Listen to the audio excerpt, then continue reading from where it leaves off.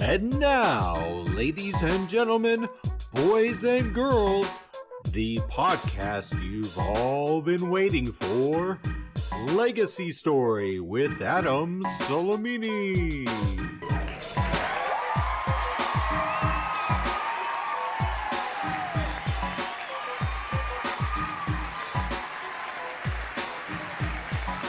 All right, let's go. Are you ready? This is going to be a great episode. This is the 4th episode.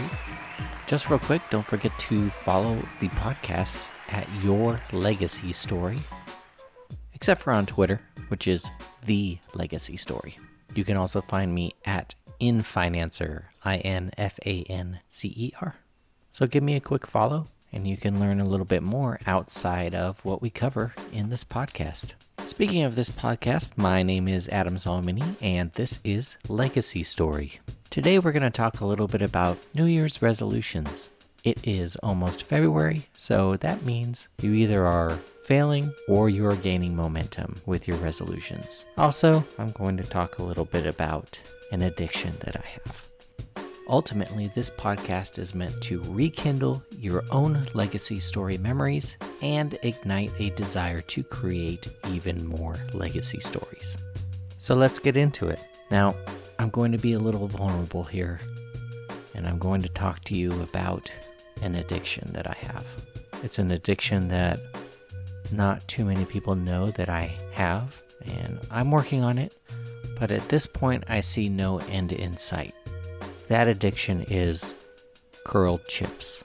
That's right, I am addicted to curled chips. I'm guilty of going into a brand new chip bag and searching out only the curled chips and eating as much as I can because I know that all the curled chips will be eaten if I don't eat them by my 3 little girls or my wife. I don't know of any chip company that just puts curled chips in their bags. But sometimes, I'll open up that bag of chips, maybe Ruffles, maybe Lay's, and there will be hardly any curled chips in it. I'll be so disappointed. And that's how I know that I have an addiction to curled chips. Now, if any of you guys know of any chip companies that have bags full of just curled chips, reach out to me, let me know. I'll be one happy man. If you happen to be the owner or work for a chip company, you just got a great idea. Or if the idea is already out there and you want to sponsor us, I'll be more than happy to plug you for a lifetime supply of curled chips. What type of vices do you have out there? I'd like to know. You can reach us at Legacy Story Podcast at Infinancer.com or hit us up on any social media. I don't know why I say us. This is a one-man show, so I guess I'm including my computer, maybe my microphone, perhaps the help I get from my family occasionally. I wish they'd actually bring me a soda right now, but hey, let's keep it moving. The main topic for today's podcast really is New Year's resolutions and the effect that it can have on your legacy story. Most people, when they do New Year's resolutions, at least most of the people that I know, they're either making their New Year's resolutions on New Year's Eve, maybe after a few cocktails, or New Year's Day when they're hungover, and they'll just write it down or just make a post on social media or possibly put it in their phones as a reminder. That's it.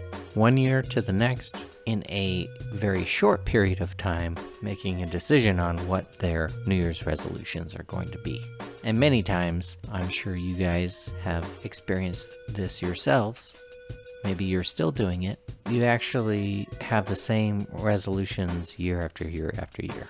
Now, a New Year's resolution is it's just a goal. It's a goal that you want to accomplish throughout the year. Now, for successful people and people who accomplish their goals, rarely do they do that in a very short time frame. They actually take time to plan these out so they can accomplish their goals. And I have adopted and maybe even created a way to have New Year's resolutions that doesn't just happen moving from New Year's Eve into New Year's Day and then voila, I have a New Year's resolution. What I actually do is I will take the entire month of January. I evaluate my past, I evaluate the present. I figure out where I want to move forward in the future. And what this accomplishes is it forces an intentional thought process. So your New Year's resolution or your goals for the new year can be accomplished by doing some of the very same things that I coach individuals in how to attack debt, for instance. I don't know how many of you have heard of the snowball effect when it comes to debt, but the snowball effect basically is where you take the smallest debts and you pay them off, and then you move on to the next one and the next one until you get to the larger debts. But what you're doing is you are taking the payments that you would be paying towards these smaller debts and any extra cash, and then you're putting it towards the next one. And the accumulated effect is similar to a snowball rolling down a hill. Your payments towards your debt is getting larger and larger and larger, and you are gaining wins along the way. You are gaining momentum along the way. You may be asking, well, how do you connect the snowball effect when paying off debt with goals? I don't understand that. Well, let me break it down to you. The first major part is really coming up with a system in which you are looking at the past, the present, and figuring out what you want to do in the future. And you're basically taking inventory of those things, figuring out where your shortcomings were and maybe moving them or rolling them over into the new year where you attack those, figuring out if there are changes that need to be made so you can be that much more effective with your resolutions. And of course, dreaming about where you want to be within the next year. In this case, it would be 11 months because you're taking the whole month of January to plan. Once you've done this, you have a pretty solid foundation of where you want to be in the next year. 11 months, 365 days. Some people may only take a week to do this, but for me, it would be 11 months. And how I connect that snowball effect is by creating goals or resolutions that I know I can accomplish. And I'm putting them at the very beginning of my list. Now, some people might say, oh, why don't you eat the frog? You need to do the toughest things first. For some people, that will work for them. But I have found in both personal life and business life that gaining momentum is very key. So that is why my resolutions or my goals for the year actually will begin with the easiest things that can be accomplished. Because once I accomplish a resolution and then another and another, I am really starting to gain momentum that will make me knock down any obstacles that are in my way for the more difficult resolutions.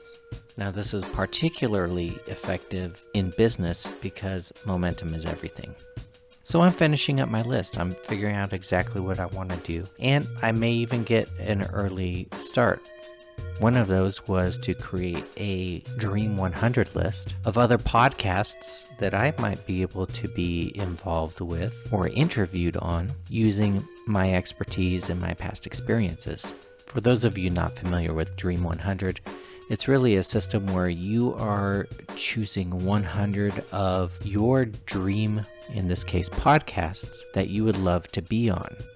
And then you reach out to them or you engage with them on social media or on their Facebook groups or any medium that they use so your name gets out to them. So they're seeing your name constantly. And with determination, presence, a little bit of skill, and a little bit of luck, you'll be able to engage with this list of Dream 100.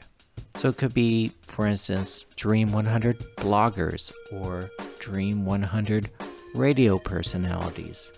And it doesn't necessarily need to be 100, but the more there are, the better. If you have an extremely niche audience that you're going after, you definitely will not have 100. You may have a Dream 20. But the point is to create the list and then be present for the people on that list in all of the different ways that you possibly can.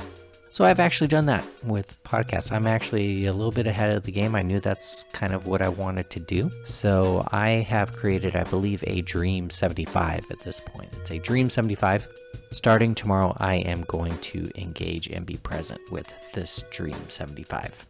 I truly believe that this will get me out to other audiences and hopefully direct them right back to this podcast. And maybe by the time that you're listening to this, you may have come from my Dream 75 podcasts. Anyways, back to New Year's resolutions. So in summary, I take the month of January, I take inventory of the past, the present, the future.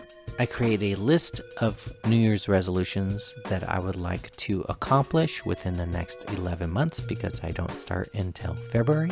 That list goes from easiest to accomplish to the most difficult to accomplish. And I could be working on many of them simultaneously, but I know that I really want to attack those first ones on the list because this is what is going to give me momentum.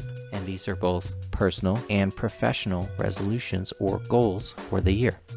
And the whole idea here is to gain momentum and keep building momentum and more momentum and more momentum so you can crush, in this case, 2021. So I challenge you, the listeners, try this out. Might be a little bit too late this year, or you can always get a late start. You can do this starting today for however long it takes you and implement it. Say, I'm going to start my New Year's resolution starting February 14th, March 1st. Whenever it is, and know that you are going to accomplish your goals by gaining momentum with each New Year's resolution that you accomplish. But it comes down to action, and if you feel good about the action that you create on the easiest ones, you're going to feel that much better about the actions that you need to take for the more difficult propositions. But I know that you can do it, and I know that that momentum building throughout the year will result in a great year for you and more than likely a legacy story or 2 or 3. Maybe my first one should be finding a chip company that only sells curled chips in their bags. Because if I went into my pantry right now, there's probably 2 open bags of chips, but there aren't any curled chips because I already ate them also. That is all for today. What I really wanted to do was see where you're at in your New Year's resolutions, get the feedback from you on how you do it, because I'd like to know, and tell you how I typically do my New Year's resolutions, and they almost always start on February 1st. Well, that's all for today's episode of Legacy Story. Thank you for listening. Join me next week when I talk about one legacy story in particular that is currently transforming my life, and maybe I'll dive into your emails and pull out a legacy story or 2 from you, the listeners. Make sure you subscribe to the podcast wherever you listen to podcasts so you never miss an episode. Plus, don't forget to follow me on social media at Your Legacy Story, except for that darn Twitter, where it is The Legacy Story, and at InFinancer. If you're interested in changing your trajectory in personal finance, you can also book a free discovery session with me at InFinancer.com. That's InFinancer.com. And remember, as a financial coach, I don't sell anything. I just help you along a proven path to get you where you want to be, wherever you're at in life, and hold you accountable towards your goals with financial wellness. Until next time, ciao.